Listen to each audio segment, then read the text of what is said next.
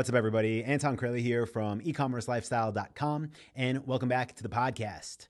If you are new here, just know that this show is created to help you increase your revenue, automate your operations, and become the authority in your niche. So if you are running an e-commerce store, you're definitely listening to the right show. Now, the most recent episodes, what I've been doing is answering questions that are either submitted on any of our social media channels or even via email. And today's question actually was submitted via email. So this came in from Tiffany, and she said, "Love the podcast. I'm an avid listener." Awesome. Thank you. And she said, "I had some questions I'd like to submit." So she sent in two. I'm going to answer the first one because I want to break up topics like specific to each episode. The second question's good too, though, so I'll probably answer that in another episode. But question number one. Alternative payment processors to Shopify payments. Unfortunately, 1 week into sales, I had Shopify payments deem my account as a risk, and they are forcing me to use a third-party integration. I feel like this is something that doesn't get talked about a lot, but I imagine it happens to high-ticket dropshippers since Stripe is a low-risk processor. Okay, let me just connect a few things here. Saying Stripe is a low-risk processor, that's true, but Shopify Payments is powered by Stripe. So if anybody's like, what's the connection there? So Shopify Payments is not Stripe, but that's what they use for their infrastructure. And what Shopify Payments is basically a simple way to connect your Shopify account to your bank account and allow people to pay with credit cards, debit cards, Apple Pay, Google Pay, and just have the money go into your bank. So it acts as a merchant account. And I always, whenever possible, recommend that if people are selling on Shopify, that you use Shopify Payments because it's like the easiest integration in the world. You get your money super fast, and it's actually cheaper too. You save some money there.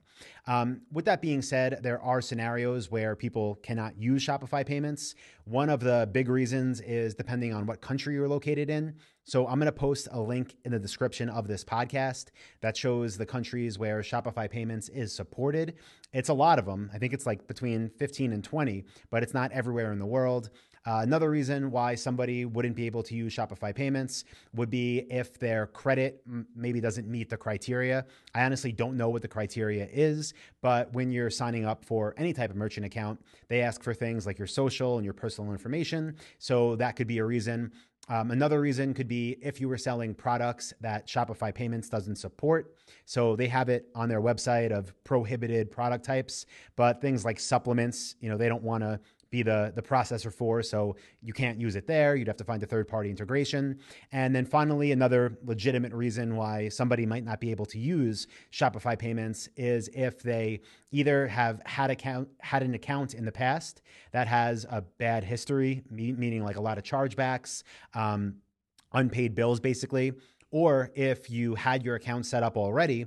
And I know, Tiffany, I'm not sure of your situation, so hopefully you can follow up with more info. But if you've had an account, had sales coming in for a week, what happened with those sales? Did any of those customers file chargebacks? Were some of those sales fraudulent that weren't refunded? Things like that could kind of put a flag up and have Shopify Payments or any merchant account reach out and close the account. So what I would say, first of all, is ask Shopify Payments specifically, exactly what they deem as high risk, because in my opinion, it's not the business model. At Dropship Lifestyle, we have over 10,000 students, and I've heard of this happening before, but literally like a few times. And I actually even went into our Facebook group, our private Facebook group for members, and I searched for keywords that would bring up like posts and notifications about this. And I think I found one other person that had the same thing happen to them. So I don't think it's common. And again, I do think it's something that, assuming your business doesn't fall into any of those categories that I just mentioned, I think it's something that you can get resolved. Now, how could you resolve it? Well, obviously it depends on why they deem it as high risk. So this is what you're going to want to communicate with them about. If it's something like maybe your information just isn't verified all the way, see if there's any documents you can submit to them.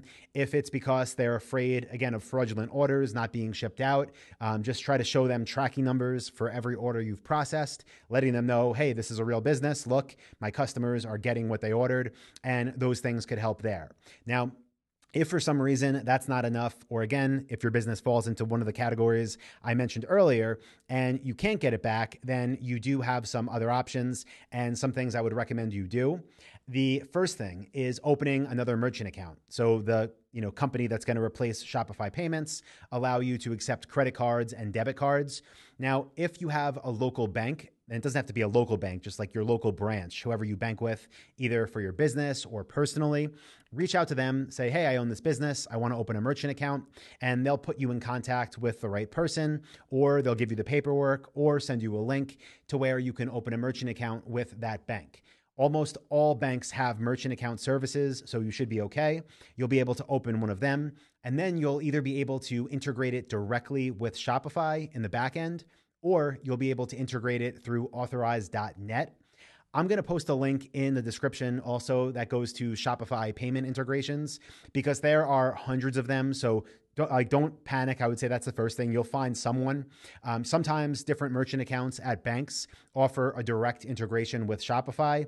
And again, if they don't, then you can just use authorize.net, which basically works in the middle and glues your merchant account to Shopify together. That's going to allow you to continue to accept credit cards and debit cards from customers. Now, if your bank doesn't offer merchant account services, you could still go to stripe.com, open an account there. Again, depending on the reason your account was deemed as high risk, it might get flagged again or it might not. So something to keep in mind.